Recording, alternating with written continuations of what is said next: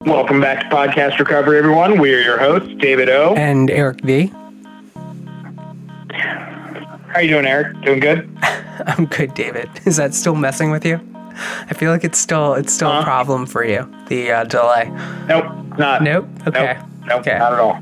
Today we're joined by our very special guest, Jimmy C. How are you doing today? Excellent. Thanks for having me, guys. Thanks for coming Absolutely. on. Where are you from, Jimmy? I live in Durham, North Carolina. I grew up originally in Detroit. Lived a number of places over the years. In recovery, I made my way out west, lived in New Mexico for years, and eventually met my wife-to-be, and she was from North Carolina, and she talked me into coming here. Great state. Nice. Oh, yeah. So when were you first introduced to recovery? So I'm 66. I've been drug-free in recovery for 27 years. I would say technically it was my third time in a program at that point, 27 years ago. I would say the second time in a program treatment 8 years earlier was the first time I truly got taken to 12-step. Nice. I knew very little about 12-step. I actually worked hard. Despite being a searcher and spiritually curious, I worked hard to avoid any knowledge of it. And so eventually I was desperate and needed it. Yeah, I hear you. And so how long have you been clean? 27 years. All right, man. That's awesome. All right. Well, with all that out of the way, I'm going to turn it over to you to share your story with us. So take it away. Well, thanks. So I framed it a little bit with my age now and my years in recovery. I did. First time I drank, I was 10 years old. I would say I'm living proof of the evidence we have around genetic predisposition. Do you remember what that first drink was? 3 beers. 3 beers. And I vomited for a good, the rest of the night. Yeah. There was a party going on. Somebody's parents were out of town. I was thinking about the liquor cabinet at 5 or 6 years old. My parents they didn't drink alcoholically at all, but there was plenty in the extended family. But I had a serious curiosity going on early. When I was 10 years old, I hear about the big party. I get my little $2 and get my little beers there, and pretty much hated the taste, but I worked on that later and trained myself differently. Chugged something and got sick and ended up having to be carried home. And I do remember distinctly thinking with my first and probably worst hangover of my life, I'm going to have to work at this. I'm going to have to practice this. I'm going to have to put effort in to get this drinking thing right. By 13, I was actually using drugs and starting to drink a little bit regularly. This was the 60s. There was this real serious explosion of drugs and awareness of drugs. It was in the media a lot, and it was around. And I progressed through every group and subgroup there was, starting on a sort of natural progression we think of with marijuana, and then working my way into psychedelics and powders and pills. And by my 16th birthday was in what passed for treatment in downtown Detroit for heroin addiction. There had been a very interesting cultural shift where the city opened up and all us white kids poured in from the suburbs buying heroin. And I was in the thick of it and witnessed it a lot. I had an interesting experience. The treatment was a lockdown ward that used to be primarily a psych ward in a hospital right downtown, across the street from the 1st Precinct Police Station of Detroit. And it was partially psych ward and partially essentially heroin detox. And there was it was mostly older black men, a couple of white kids like me, and a few women from the suburbs who suffered from usually depression or bipolar, known as manic depression at the time. And I had an interesting experience, very illuminating for me. You know, I've learned to run the streets a bit, but I'm also very undeveloped, particularly emotionally. I'm still young, got a lot to learn. And while I'm in there, the explosion of the suburbs rushing into the cities across the country to get heroin had become an actual national story. And it was on TV, and it had been filmed some in Detroit, and they were interviewing my buds that I ran with. The interviews, they were all blacked out, and they disguised their voice just like, I don't know, witness protection program or something, but they were my actual friends. There were three different guys, and I always am sad to point out that of the four of us, I'm the only one still alive. And so I was gripped, and I'm watching it, and they're exploring this topic as only the news can do. And the second or third night, we've all eaten dinner, we've all had our meds, we're all plopped in front of the television, and I'll never forget that the newsman comes on and he starts the series. It's like it's a strip show in the news. It's like 4 nights in a row, and he starts the show with the sentence.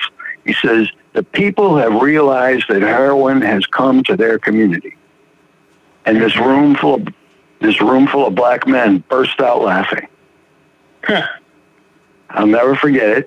And I, in my young state, looked around and said, "What's so funny, fellas?" And they said to me, "Kid, heroin's been in the community for a long time. What he means is it's in the white community." And that thus began my education.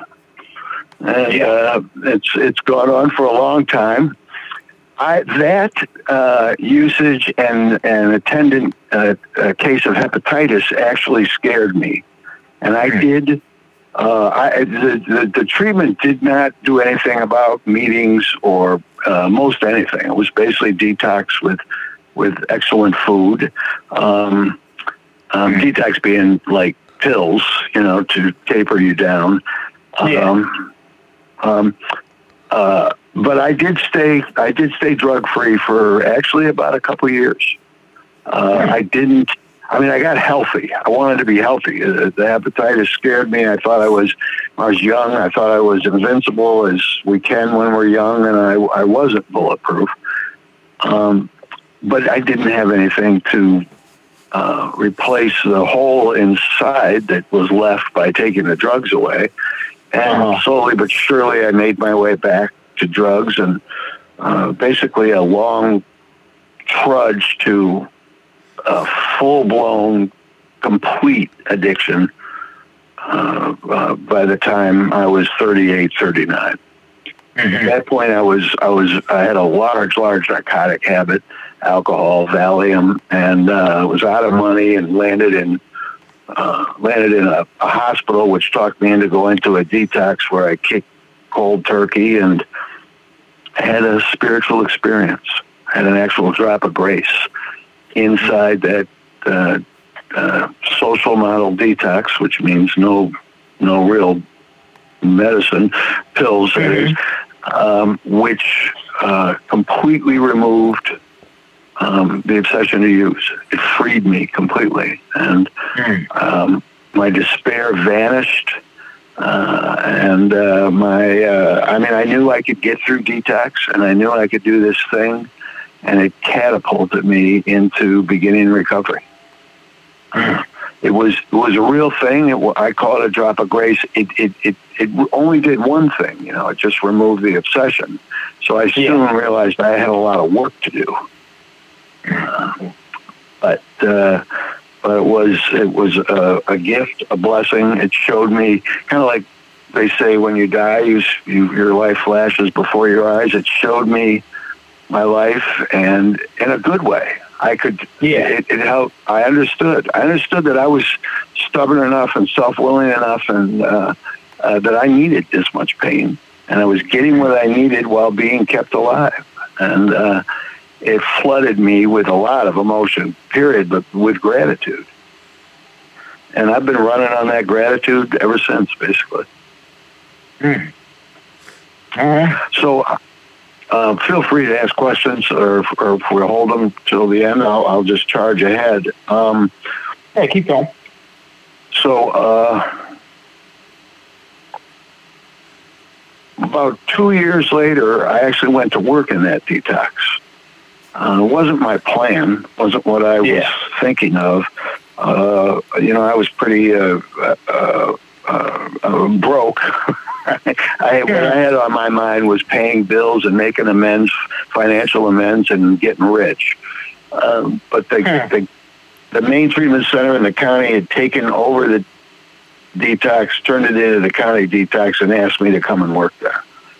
I actually turned them down, and I had a job, and what happened was I blew my knee out, and I couldn't do my job. My job was fairly physical.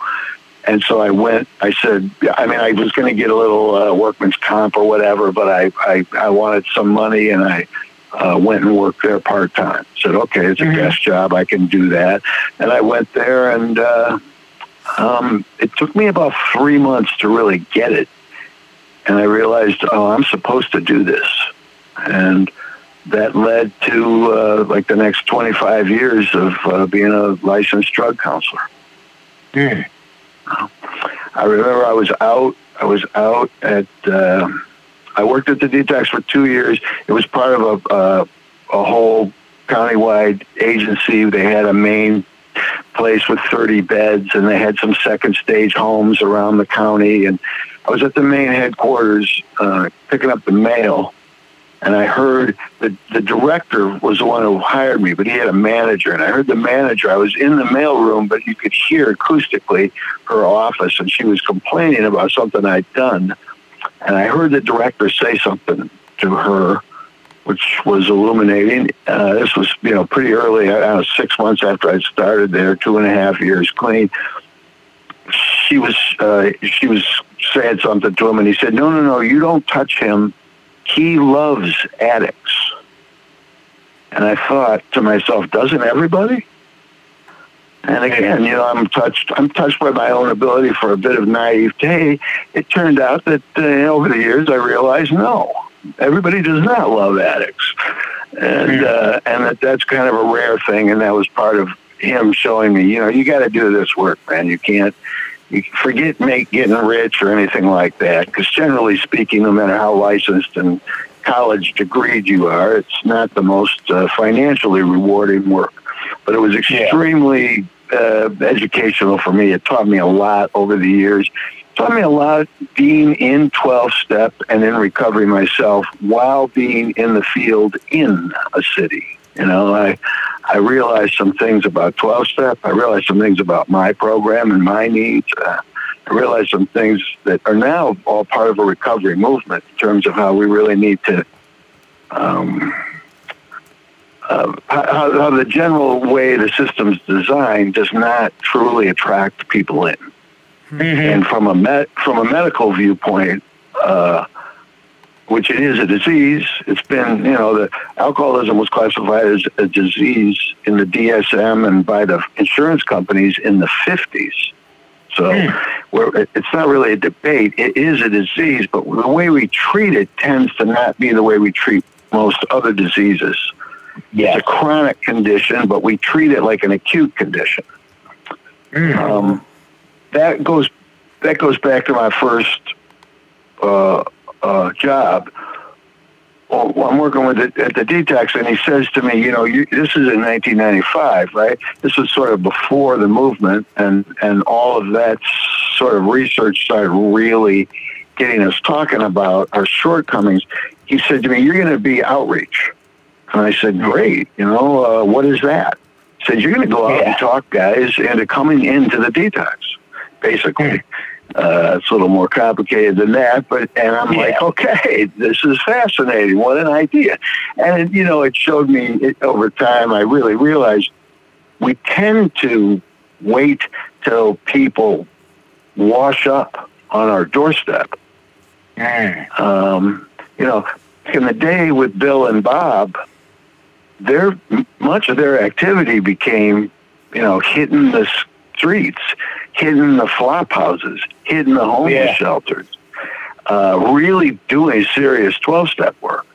And it's no fault. I mean, it's not about blame or pointing the finger, but over the decades, with the system that's arisen with treatment and treatment coupled with meeting attendance, the institutions, including the courts, have kind of replaced that standard outreach 12-step work. But the institutions weren't really doing it as 12-step work. It's, when you're ready, you'll come and get help. And so, it's a big picture, talk about it forever, but one of the ultimate takeaways for me was, it actually related to, so I said I was in treatment when I was 16, and then 8 years before I finally got clean, I had done one, and I was in that program, and it was a Salvation Army, and it was actually quite good. And there was a woman in there, my counselor, and she kept saying the same thing to me over and over again. She kept saying, you can let this pain be enough. And I hadn't a clue what she meant. I was there because of a girlfriend that kind of, pushed me into it. And in my mind, bless her heart, she was trying to help me. But in my mind, I was at a health spa, resting up. And I did not know what she meant. And then I eventually had my horrific bottom and landed in my last place. And one day I remembered that earlier Salvation Army, which I'd completely forgotten about. My brain was befuddled and stuporous and full of fog. And as time and detox and as spiritual activity and, maybe a little bit of actual decent food began to do its work, my memory came back and I remembered what she said, and all of a sudden I got it. I knew what she meant. And so the reason I thought of that is the lesson from much of this, including the recovery movement, is let's help people shorten their need for pain. Let's help people lessen the time out there. Let's create a light so bright that we attract people in sooner. That became my work. That became a big part of what I did. I tended to be at homeless agencies for many years. Most of my work, there often was a harm reduction component, which was very educational for me also, taught me a lot about sort of old school standard stuff that I was taught. Helped open me up and made me realize some version of the same thing I was talking about, which was, you don't want to do needle exchange, but then how are you going to engage these people? The whole point of needle exchange, aside from the medical side of it, is at least we're engaging them. And which means you're developing a relationship, which means you're actually developing trust, because that's what the street work's about. You become known as the guy, you actually have a relationship, they actually drop their guard a little bit, and in that, you get to see that window of opportunity where maybe they're thinking about, it's time to change my life. And that's the work, and that's how it goes. I ended up in New Mexico to study holistic. I was very sick. I had blown my liver out, my kidneys, and, began on a path of healing myself. That's what took me out to New Mexico. And I did study holistic. I went to energy schools. I did a lot of, I went to herbal school. And I'll just try and keep that short by saying that I did a lot of work, a lot of different modalities. I went to great teachers, great practitioners, and today my liver sparkles. I mean, I tell my doctor about my past, and he's a new doctor, and he does some blood draw like a standard physical, and he doesn't believe me. He's looking at my numbers, and he doesn't believe me. I learned a lot about who we are and how we are through the holistic, which is that we can heal. Yeah. The body's designed to heal. Anything in the body can heal. And anybody says differently, and some doctors say differently, they're wrong. They're mistaken. Yeah. Everybody's different, and it's an arduous path. You have to do disciplined nutrition. You have to add exercise. You got to do heart-mind work because there's always an emotional component. Yeah. If I take my junk food away, which I was very dependent on in early recovery because I was poor, and that was what the food bank was giving out, was basically cheap food. God bless it. If you take it away, you know, sometimes you have feelings just like when you take away the drugs. Yeah. And we need support and a process to use those to help ourselves heal, just like when we take away the drugs.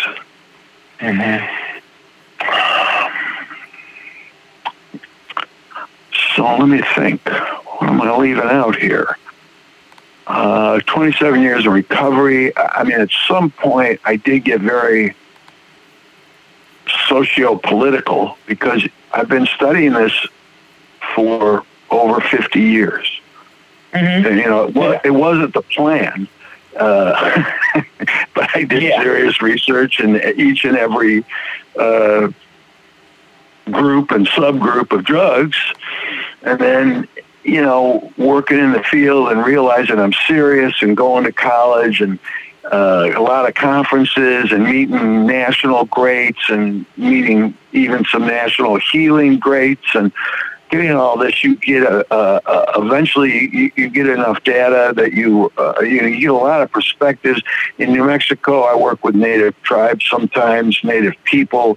Albuquerque's at least at the time, had the largest urban Indian population. So there's huge paradigms from native wisdom being shown me that really changed my perspectives. And what you can't ignore how broken our systems are. Yeah, and that became part of my work. To me, it's like addiction and recovery. It's not bad news. It's not being negative. It's no. You want to see reality because then you know where to go from. Yeah, you know the greatest moment internally for me was when I accepted, hey, I'm an addict.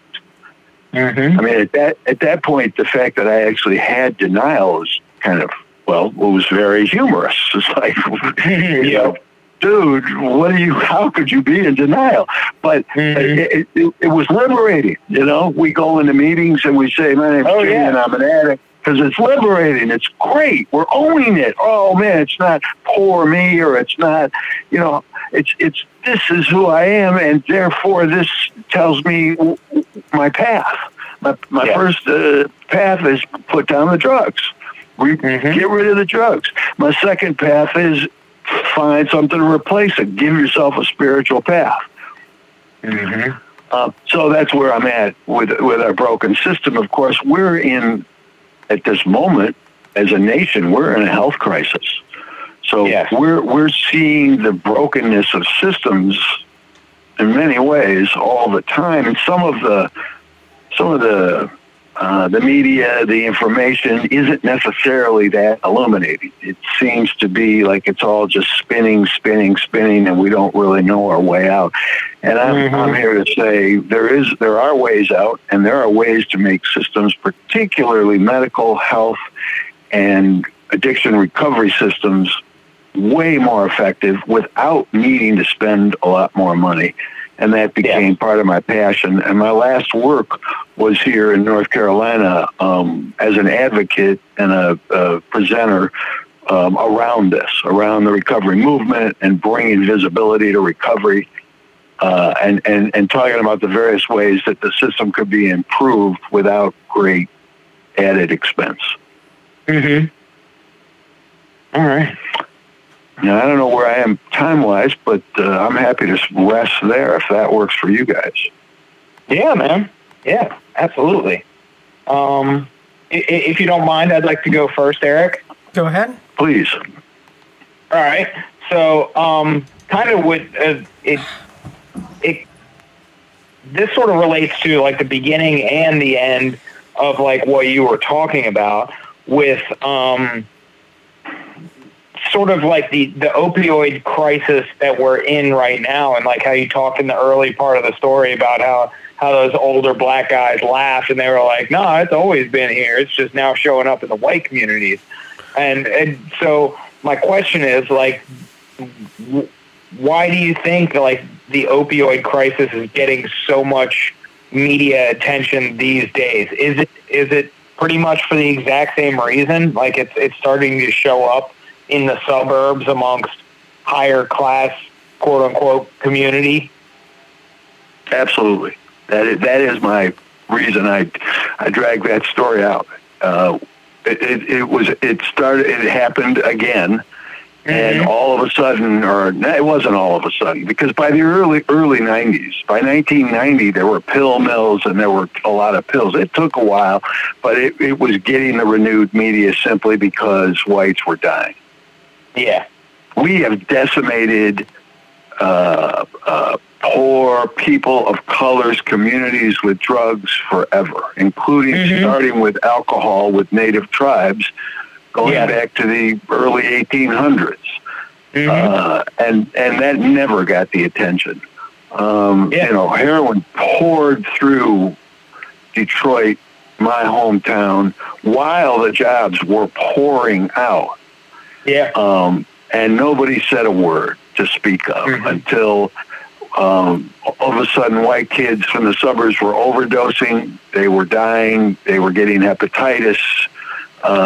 Crime was on the rise, theft, all that type of stuff. Then all of a sudden it's an issue. And yes, that's what I see going on today. And this so-called, it bothers me. It causes me pain. So me too. I appreciate that very much. So I call it a so-called epidemic because it's been horrendous for a long time. Absolutely. This one's been going on for a long time, right? So I mean, it's 2020, and I bottomed out in 93 when you could get pills everywhere. So that's 103, 113. We're going on 25, 27 years. Absolutely. If an epidemic's 27 years old, I think they got a different word for it. I think it's like genocide. At some point.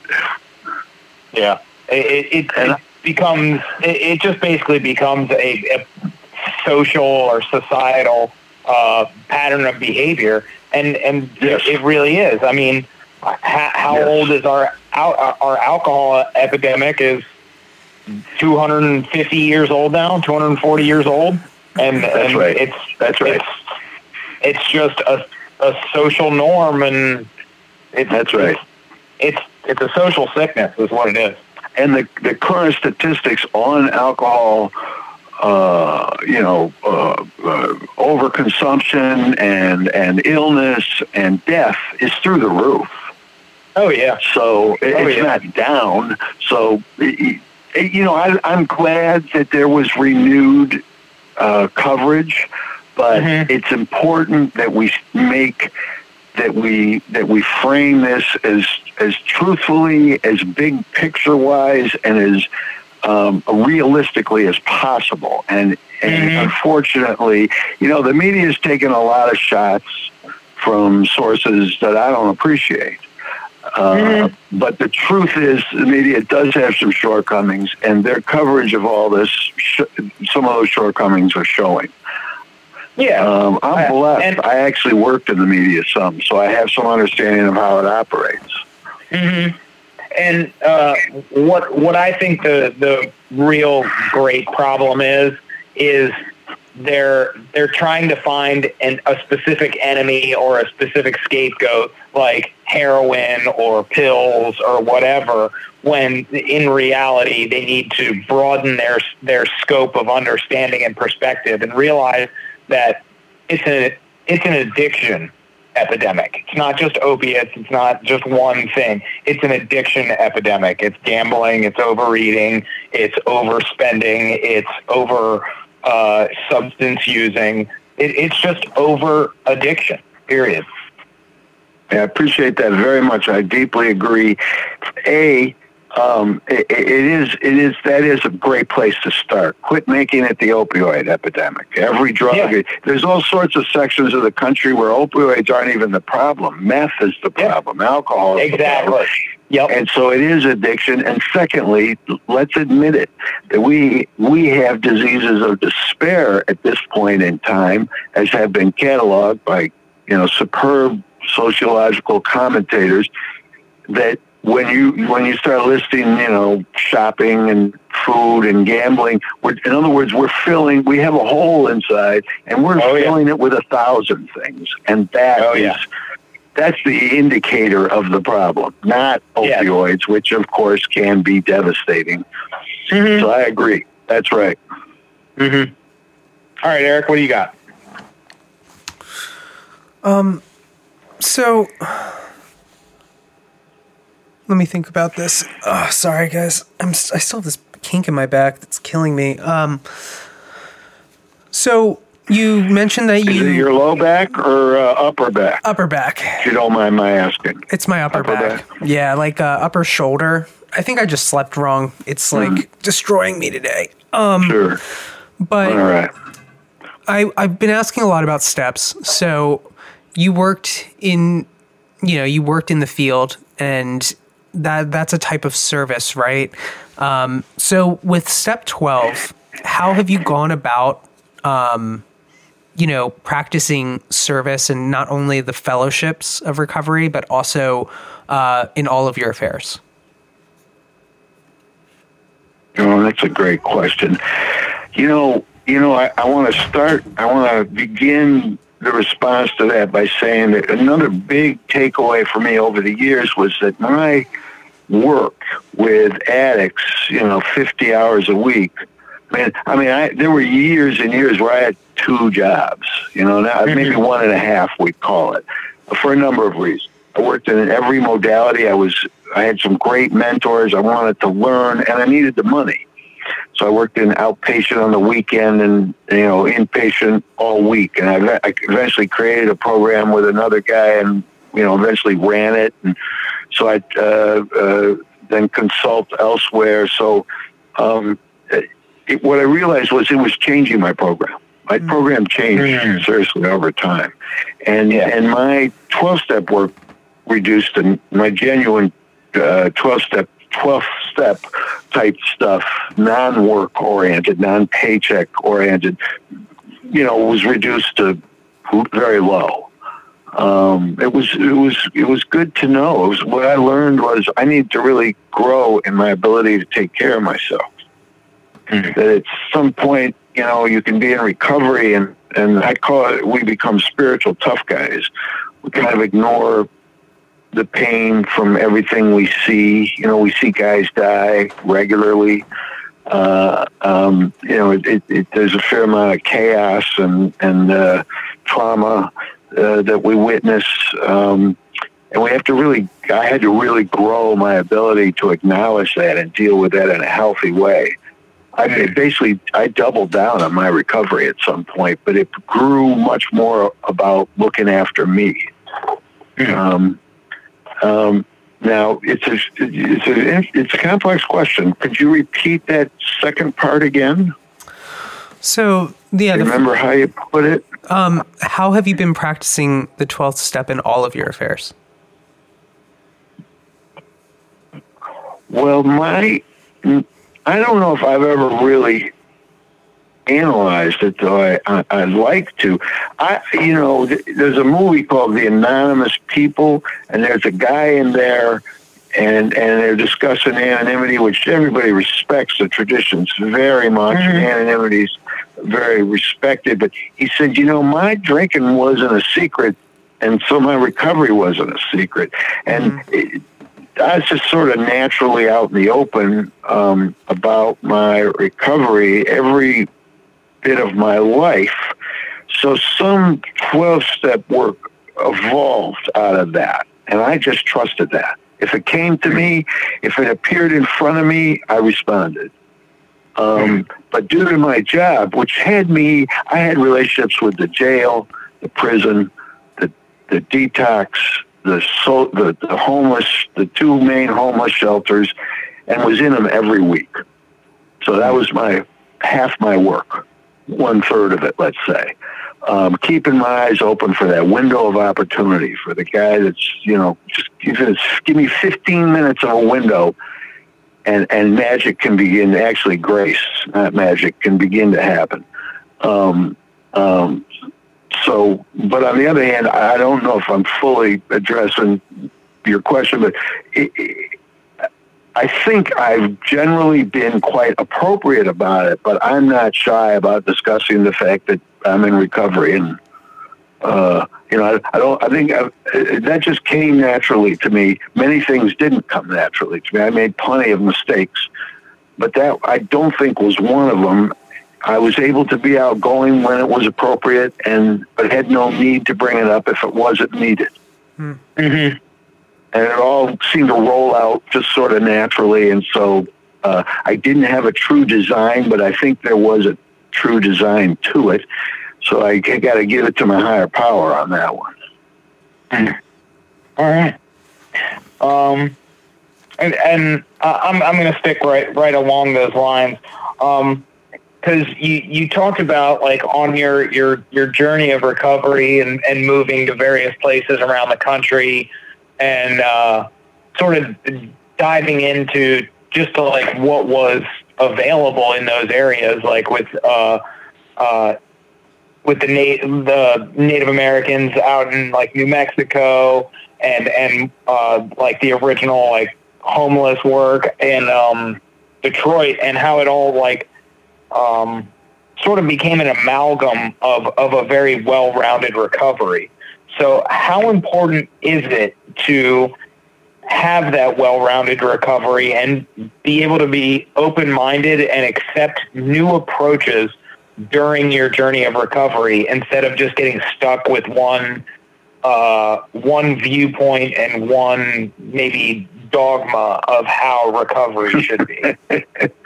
That's a great question also. Seriously, I didn't know it in the beginning that I was going to get such a well-rounded one. But after a while, with hindsight, I saw it and I realized that really pleased me. Because I'm curious and I want to know and I want to do my job best I can. Yeah. It's a tough job to track. If you make a part in a plant factory somewhere, you can, at the end of the day, you can go, I made 100 of those. It's very concrete. Yeah. This kind of work is gray. How do we get more effective? Is absolutely related to what you bring up. I must stay open. I got a lot to learn. And I guess I brought a fair amount of that naturally into it, motivated by a desire to get better. But I do have a nature that can also be, truculent, attached to my ideas, and so I had to grow in that area. I had to push myself. It's somebody said to me early on in the beginning, I was at this homeless agency, and I'm working in the homeless men's program we have, so that for facilities, and we'd all meet in all staff. Eventually, they had a medical clinic for homeless, but we were really a residential situation. And recovery guys are all the same. All you say is all you need to do is go to a meeting. And I remember thinking I don't think she was even saying it to me. She was saying it to the room, basically. Yeah. She's probably right. And I'm going to look into that. And I did.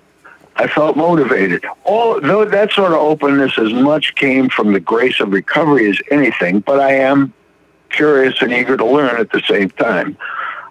So that really set me on that path right there to do what you asked about, to counter it. And what I saw was there's kind of two worlds in the treatment world. And like a classic schism. There's us recovery guys out of AA or whatever, NA, and and I'm an addict. I'm a equal opportunity guy. I checked everything out, so I lean toward NA and I love NA, adore NA. Yeah. Guys in NA saved my life, and I'm still close with any number of them. Bless their hearts.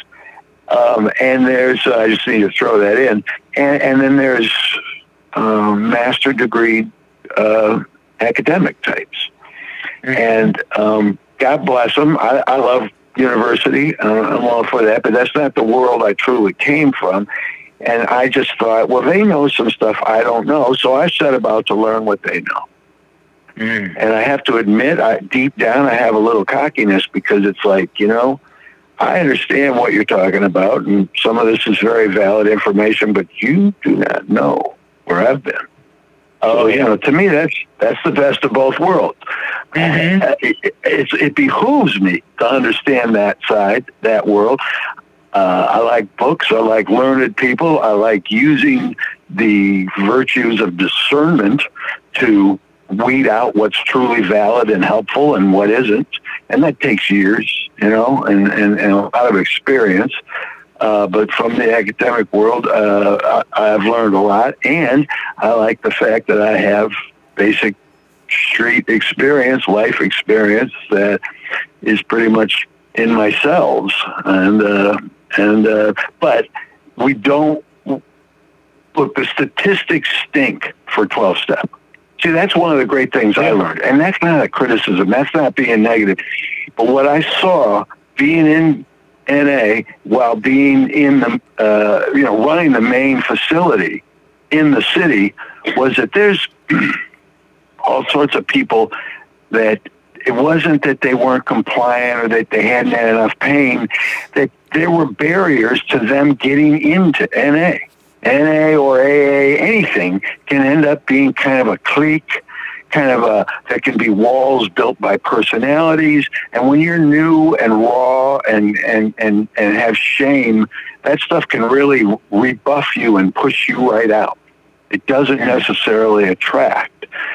And the statistics support that. An amazing amount of people actually quit drugs and get some semblance of life back, get some actual recovery without ever coming into 12-step. And some of those people's complaints about 12-step have some validity. See, I saw that being an old school guy that adored my NA, but over time I couldn't ignore the fact of all the data I had in my head just from doing the job I did. And the true data of research supports that. So to me, I go to, well, Bill W. said that groups ought to do a yearly inventory just like a human being. So shouldn't we sit down and take a look at how we do things? That can be, I'm throwing this out there quickly, that this demands a more well-rounded explanation, because that can really rub up against 12-steppers. What do you mean? Who do you think you are talking about? But, I went to my meetings and I did the other side of the treatment work, and I realized, of course we have shortcomings. Of course we're not perfect. So that, in other words, leads to your point of, so do we need to stay open? Of course we do. Yes. Because HOW is the way to a better life. Mm-hmm. Perfect. All right, Eric, back to you. So since you're in NA, I'm going to ask you our standard NA question, which is from the first step, which, you've been in recovery for a long time now, and I'm sure this has popped up a number of times. But how has addiction manifested itself in your life over the course of your recovery? And secondly, how have you used the principles of the program to combat those manifestations?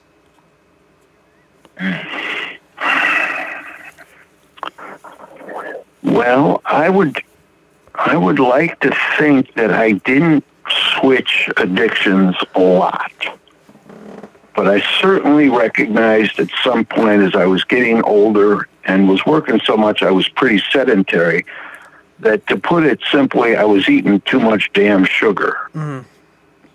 And I set about to really change my diet. And I mean, that was an area where it was hard. It took work. It took, discipline. I detoxed. I was grumpy for a few days. And my nutrition has been much better for, over a decade.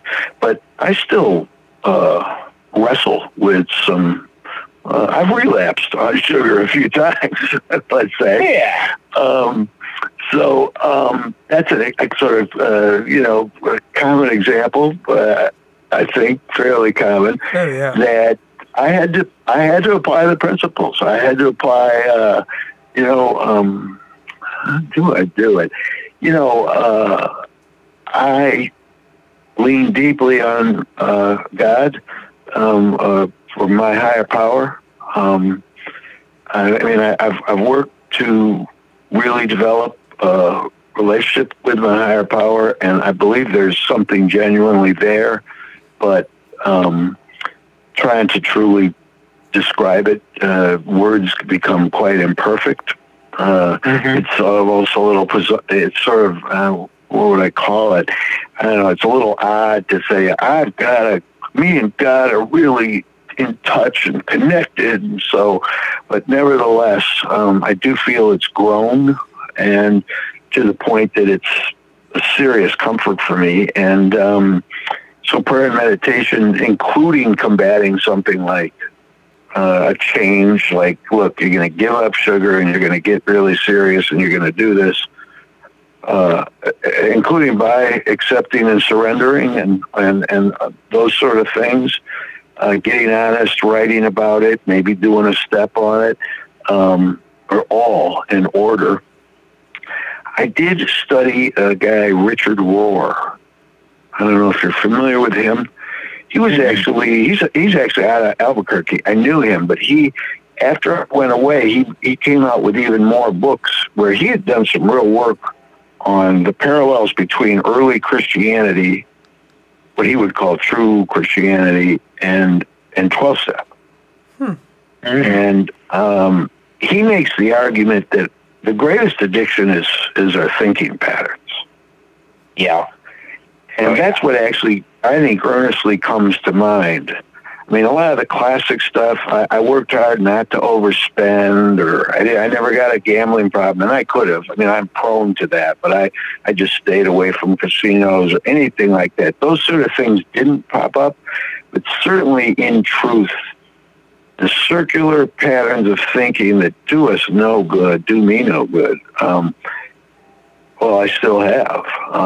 There's been change, there's been growth, there's been healing, but I'm still longing to continue to rise, to advance into higher levels of mastery of that. And I like his point. I think that might be our greatest or our corest addiction, because so much of life follows the mental. The mental sets the tone or the pace of so many things behind it.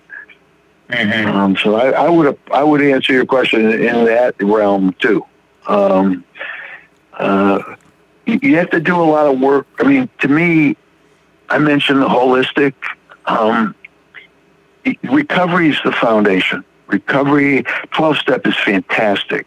Bill and Bob built something that NA ran with and became, it is stupendous in its simplicity.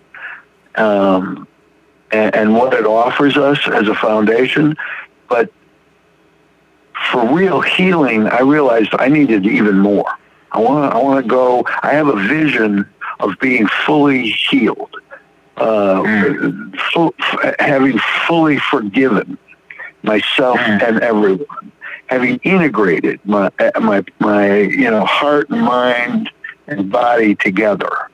And my studies say that's true and that's a real thing, and I've actually experienced some of that working with teachers.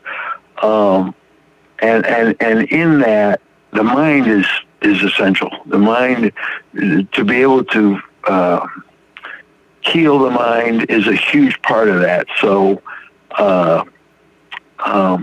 that's my highest desire. That's my highest vision. And that's and the patterns, I would say, are addictive. Yeah. All right. I got my one last question for you. So, being an addictions counselor and working in that field is very difficult, and I have a lot of friends in that field as well. And at times they have trouble.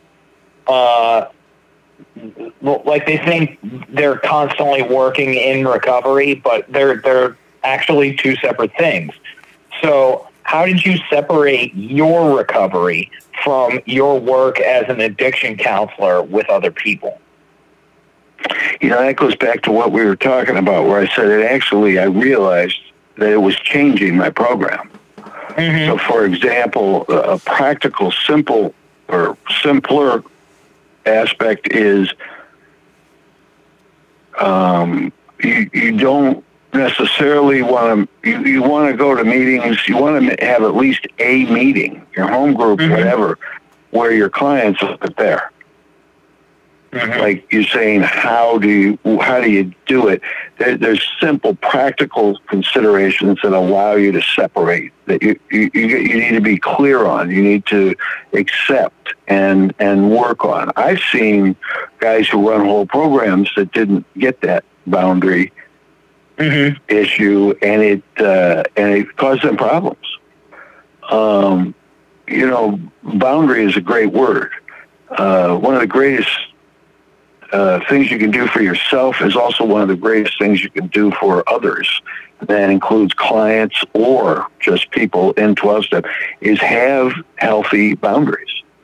Mm-hmm. And so what you're doing, whatever it is, whatever a person needs to do, starting with an example like, you know what, there's guys in that meeting, maybe you can go there, but you're not really going to share.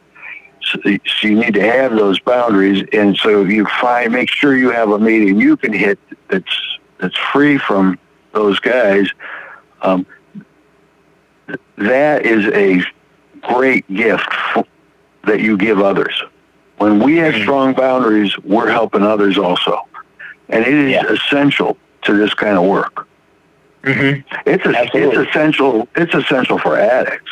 We often come in abused from childhood and broken in some ways, and our own addiction can have led to our own abuse, and it busted us up into even more pieces. And we need to grow boundaries. We need to understand boundaries. We need to grow them, get greater clarity, and live them. And I'm trying to think of other ways that might translate into how I'm trying to remember. What did that lead to? I can make a general statement. I think I said it, my program I actually doubled down, and I got more serious about looking after myself. And that included some emotional growth around the understanding of what it took to look after myself. Yeah. Yep. I had to go deeper into that, to get realer with myself about that, acknowledge my feelings, acknowledge the needs I had, and really do them. Mm-hmm. You know what? It took me a while to do? Walk in nature. Oh. Do we really allow ourselves the time to just stroll for 2 hours in a forest? You can walk fast. You can get some exercise, but are you just there? Will you let yourself do that? Because I got serious into working out. It really, really improves my brain chemistry and my health and everything. And I thought walking was kind of just not worth the time. Walking's extremely beneficial, and walking in nature is triply beneficial. But you got to be in a different space for it. You know, you got to slow down and let yourself be there. So that's a little example of something that I didn't do or just put off or was, procrastinated or was even lazy about, that eventually I said, no, I'm going to make this a part of my week just like a number of other things. Mm-hmm. I added those things to bring me balance, which actually got me more centered and more grounded, which allowed me to be able to separate between work and just guys in 12-step. All right. Perfect. What you got, Eric? Well, I think it's that time, David. Come on, let's do a couple more hours of questions. This is fantastic. I know, great. It's that time, Eric? Go ahead, David. Do your thing. All right. It is time to indulge our fans, get their questions out on the airwaves. So it's time to go. Is somebody listening to this right now? No. It's not live. It's pre-recorded, okay. but we like to include our fans and our listeners and some subscribers, and we like to go to the Twitter for their questions. Good. All right, so I'm going to actually modify this question a little bit. And the way this works, Jimmy, is you'll answer first, and then David, and then myself. And this is from VTX app or at VTX support. And the question is that admissions, AMAs, and relapse surges during the COVID-19 pandemic. And one of the things, and I think we touched on it a little bit earlier, but just expand upon it, is how is this affecting the recovery community and addicts as a whole, and how is this affecting the recovery community? Well, I always think about this when there's a catastrophe. I was in East Texas, East Dallas area when Catherine happened in, Katrina in New Orleans. Mm-hmm. And I had a little bit of free time, and I tried to go over there because what do you do when you're strung out and something like this goes down? Nobody thinks about the poor guy out there or gal, and I had this fantasy, we're going to get a big boat, get a barge, and just roam around in New Orleans, with a bullhorn saying, hey, do you need detox? You want a meeting? Come on over here. We got donuts and coffee, sort of thing. And, and then we'll just put it on wheels and we'll drive. I mean, supplies for drugs got to be dwindling seriously with all this Corona shutdown. And there's some poor people out there hurting. And, and then really you're asking about recovery. So if you're shaky, if you're new, and all of a sudden, weirdness like this happens, I mean, this is, I'll say this and let you guys answer. Cause it's really been on my mind. My life is wonderful. My life is wonderful. And at this time, many wonderful things have been happening for years, but it's very sad and painful to watch this. And I work hard to acknowledge it, but I also work to keep my spirits up because I think that's my duty. I need that.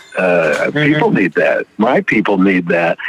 And I think if you're really vulnerable and in a rough spot, this is hard to get through. And my heart goes out to everybody that's feeling shaky now. But I don't know if we know the answer to the question. In other words, might take some hindsight for us to realize that it may have hurt the recovery community, and my heart goes out to everybody. Yeah. Mm-hmm. Now, what do you guys say? I think it's. I'm going to look at both sides of the coin because that's something I like to do. So on the, I'll start with sort of the dark side of the coin. How is it hurting the recovery community? I think it's putting a strain on a lot of people, financially, emotionally, psychologically, recovery community or not. Now, specifically in the recovery community, having that extra stress in your life, especially if you're new in recovery, I'm really glad I have some years under my belt. Amen. Because I don't know how I would have navigated this really, because there's not a physical place you can go and feel safe for an hour or two a day. You can't get those meeting after the meetings where you're talking to people, networking, going and getting coffee, really building those really integral early recovery relationships that I needed. So in that instance, I think it's very difficult. Now, on the good side, how is it affecting it positively? I think the 12-step fellowships have embraced technology to the best of their ability and really made do with what we got, and it still made a message accessible to people with technology, like with the Zoom meetings and the Google Hangouts and all that other stuff. It's still available to people, but for somebody who's just getting it, I think it poses a great problem. And overall, I think we're all just missing the human connection, which sucks. But the technology is keeping us as close as we can be for now, and it's something we're all going to have to learn and grow through. And I think the people that do make it through this in a positive light will make the recovery community even stronger moving forward. Well, I know we got one more to weigh in, but I got to say, well put. I agree on the positive stuff, and the hard side. That you're right. It has responded well. Mm-hmm. There has been plenty of stuff going on, but of course, face to face is really what we need. We need the hug. We need the personal. But so both sides are true. But I agree. There's plenty of positive, and there could be real benefit. I will go so far as to throw in that. When I'm out, I see payoffs from this. We're working. Mm-hmm. I know there's pain, and I never want to minimize suffering, but there's plenty of communities that are working together more because of this. Mm-hmm. Yeah. Good can come from this, and that's the way to think of it. And so I appreciate you putting it that way. Yeah. All right. What about you, Eric? So, yeah, I do kind of want to touch on the addiction side as well as the recovery side, where I can't imagine being in active addiction right now and how difficult active addiction would be during this. Because, I mean, you mentioned it, Jimmy, the supply. Like, I can't imagine going to the city and trying to cop.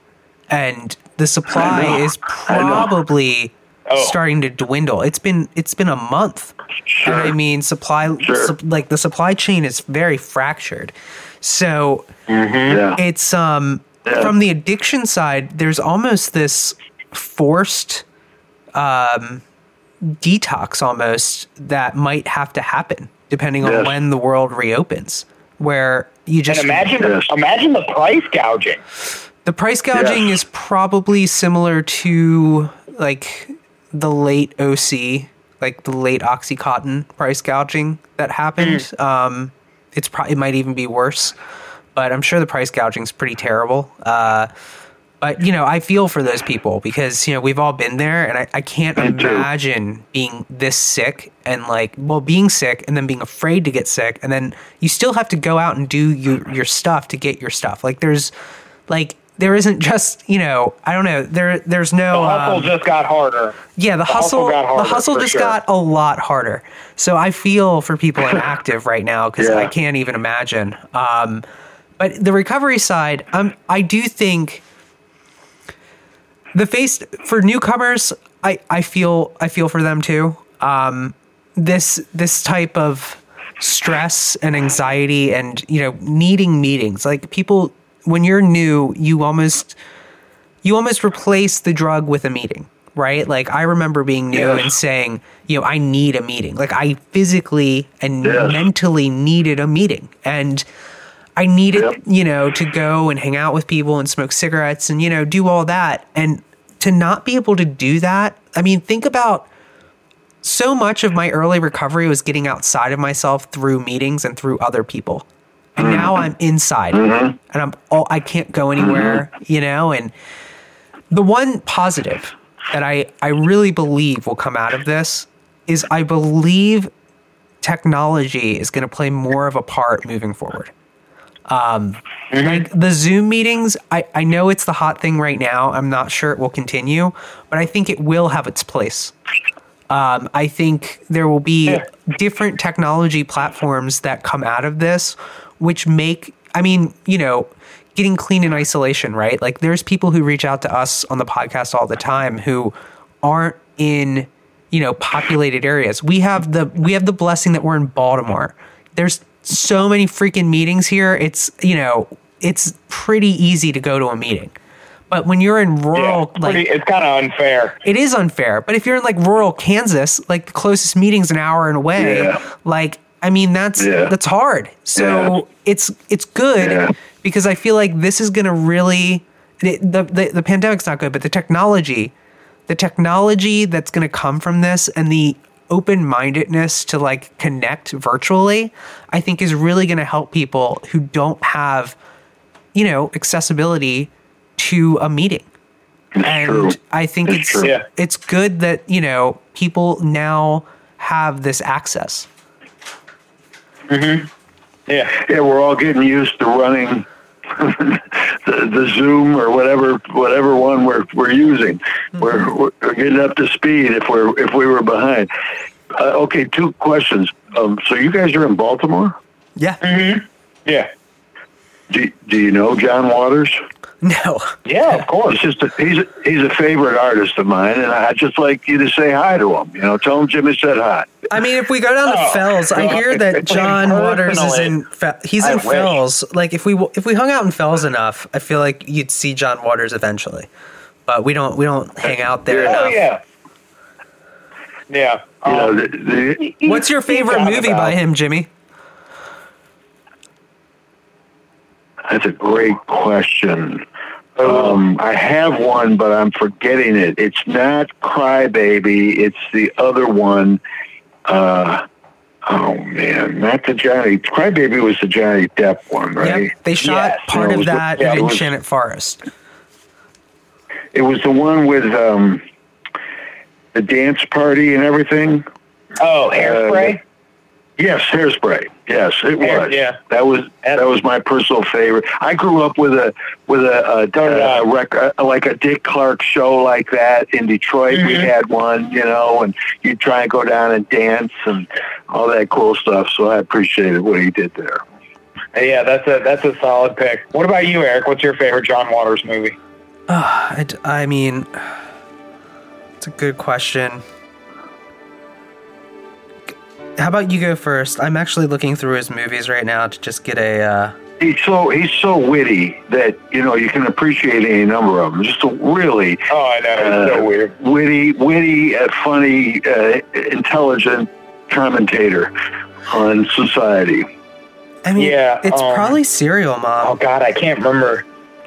Serial Mom's good. I can't remember what the name of it was. It's not Pink Flamingo. Pink Flamingo is disturbing, and then there's so disturbing. Pink Flamingo is so disturbing. It was. God bless the vine, but it gets a little too disturbing for my taste on that yes. One. That's good art, though. That's Baltimore art for you. That is right Baltimore art. I've always had it. Detroiters have a deep affinity for Baltimore. We appreciate Baltimore very much. I feel like there's some similarities. Course, of course, the other celebrity that came from Baltimore. Which one? It might be a little bit before your time. Spiro Agnew? Oh, Spiro T. Agnew? Oh, God. Yes. How dare you call him a celebrity? Oh, that's terrible. That's terrible. I thought you were going to say David Hasselhoff, because David Hasselhoff did come from Baltimore as well. Is that right? Okay. All right. Well, I'll drop Spiro and stick with David from now on. All right. I'll take it. All right. And on the note of David Hasselhoff, we're going to thank you for joining us this evening, Jimmy. This was great. This was great interviewing. I really appreciate the work you guys do. I'll be listening to your pods until I run out. All right? Awesome. Thanks again. We appreciate it. Mm-hmm. Here at Podcast Recovery, we are aiming to expand the scope of support for recovering addicts. Accessibility and convenience of helpful services is paramount to combating addiction. We work to bring the message of every addict, wherever and whenever it is needed. We believe that a powerful voice of recovery should be obtainable, practical, and at the touch of a button. Every addict deserves to hear a message of hope, and Podcast Recovery is here to provide it. Thanks for joining us. Thanks for listening in. Check us out on our Facebook, our Instagram, our Twitter, our YouTube channel. For more information about Eric and I, go to podcastrecovery.com. But most importantly, everybody out there, stay safe and stay clean.